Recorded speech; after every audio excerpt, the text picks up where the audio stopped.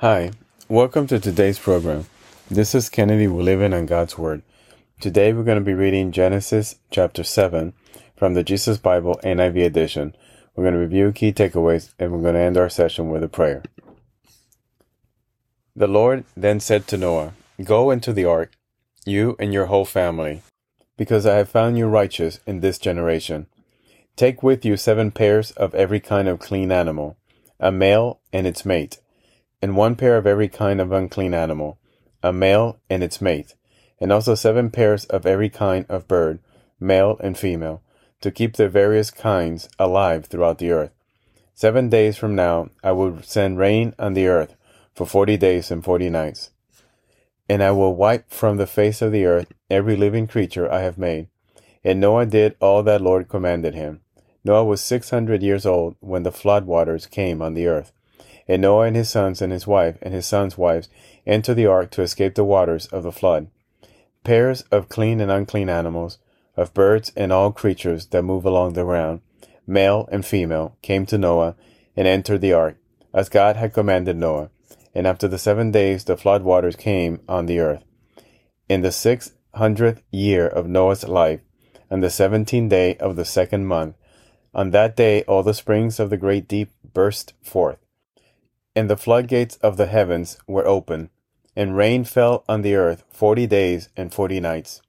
And that very day Noah and his sons, Shem, Ham, Japheth, together with his wife and the wives of his 3 sons, entered the ark. They had with them every wild animal according to its kind, all livestock according to their kinds, every creature that moves along the ground according to its kind, and every bird according to its kind, everything with wings. Pairs of all creatures that have the breath of life in them came to Noah and entered the ark. The animals going in were male and female of every living thing, as God had commanded Noah. Then the Lord shut him in. For 40 days the flood kept coming on the earth, and as the waters increased, they lifted the ark high above the earth. The waters rose and increased greatly on the earth, and the ark floated on the surface of the water. They rose greatly on the earth, and all the high mountains under the entire heavens were covered.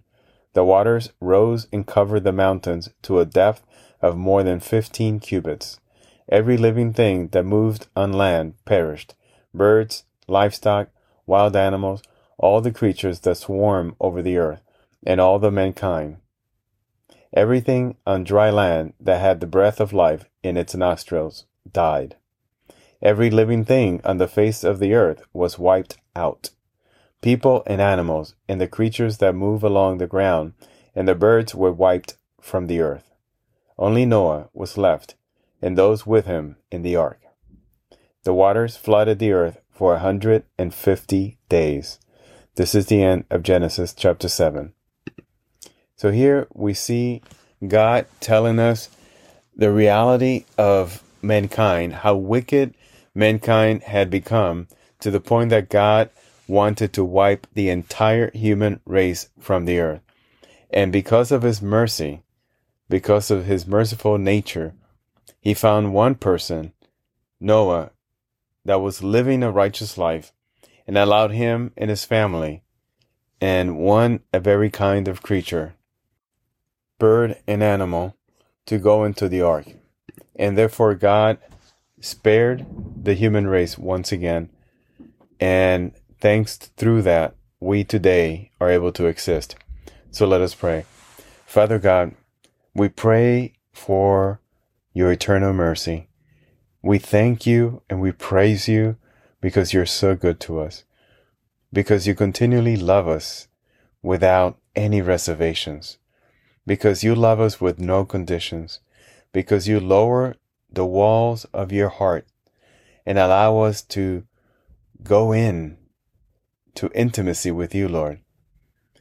And no matter how many times we hurt you and we let you down and we pierce your heart, even after we sacrificed your only Son, even you then were willing to give him up and sacrifice him in exchange for the forgiveness of our sins. Lord, this is a love that surpasses all understanding. Allow us to understand that type of love. Allow us to show that love towards our fellow men, towards our spouse, towards our children, towards ourselves. Lord, allow us to see a glimpse of your infinite glory and mercy and love, so that we can understand what we are truly called to be, the life that we're called to live, the words and actions that we're called to exercise. Lord, forgive us our trespasses, forgive us our blindness and our shortcomings. We ask this in Jesus' name. Amen. This concludes today's reading and interpretation of Genesis chapter 7. We hope that you will join us again tomorrow. God bless you. This is Kennedy, your brother in Christ, always.